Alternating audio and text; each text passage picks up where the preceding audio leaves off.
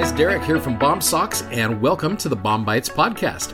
Hey, if you're new to BOM-BITES, it's a service from our company Bomb Socks to help be a resource to use. You're studying along with the Come Follow Me curriculum for the Church of Jesus Christ of Latter-day Saints. Hope you enjoy today's episode. So I'm excited this year to study the New Testament with you. Yesterday we went through that little intertestamental period leading you up to where we are at now in the New Testament.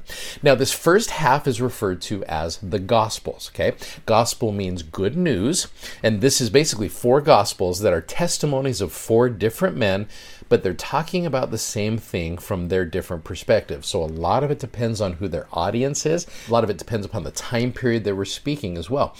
This is one of the reasons why I love the various tellings of the first vision from Joseph Smith. I know some people freak out about that. Some people, that's been one of the reasons they struggle with their testimony. For me, it's a testimony to see Joseph Smith sharing this with different individuals at different time periods. And I think we all do that depending upon who our audience is and what their knowledge is and all of that. So I think that's just a normal thing that we all do. So I'm personally grateful for that, and I'm grateful for the Gospels, this good news that is shared from 4 different individuals. You've got Matthew, Mark, Luke, and John. Now this week we are focusing specifically on Matthew and Luke. So with Matthew, now I love personally, this is just my own personal opinion on this, I love the way The Chosen has portrayed Matthew. Now yes, I understand there's probably some creative license there, but Matthew is a tax collector, and he's this individual who is very much detail oriented. His gospel is the longest of all the gospels, and I love how it shows him trying to understand the Old Testament history, and as he does this, it helps him explain his message. Well, like I said, he is a tax collector. He's a publican, which is one of those occupations that came about during that intertestamental period. So he was one of the Lord's original apostles, and therefore he was an eyewitness to the many things that he described. He was well versed in the Old Testament. Like I said, he made many references to Old Testament passages in his gospel. You're going to see that often with Matthew. He frequently quoted Old Testament sources in an effort to help the Jews recognize the promised Messiah. It's just like, hey, this is the guy that you have been waiting for, as was said by the prophet Micah or Ezekiel or Jeremiah or Isaiah. Matthew does that a lot. He emphasized the Savior's lineage through both Abraham and David, and arranged the material so that the Jews could see a reflection of their history in the life of Jesus Christ. You see that in Matthew chapter 1, where you go through about the first 17 verses and you see so-and-so begat so-and-so. We make jokes about this all the time, but this is Matthew showing the lineage of Jesus Christ so that the Jews can see exactly where he came from. And as he does that, he ties it into Old Testament prophecies. So I love that Matthew does that. I think it's awesome from his perspective. Now you get into Luke. Now Luke's name means light giver. Matthew means gift from God, by the way, which I think both of those are great. So Luke was a Gentile, meaning a non-Jewish physician. It says that he practiced medicine.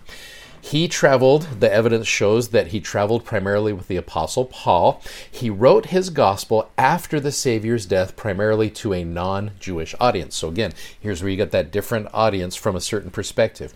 He testified of Jesus Christ as the Savior of both the Gentiles and the Jews.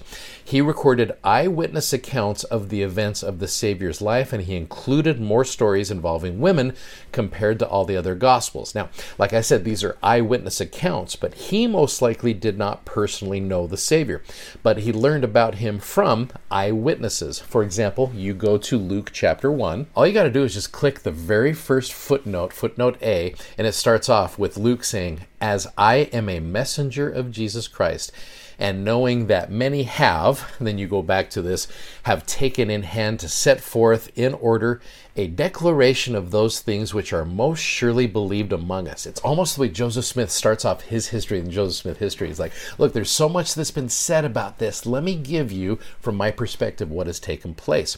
Verse 2, "Even as they delivered them unto us, which from the beginning were eyewitnesses. Like I said, he focuses on these eyewitnesses, which we'll talk about a few of them this week, and ministers of the word. And again, I love this because this is my opinion on this, but I love the fact that we have 4 different individuals testifying of Jesus Christ.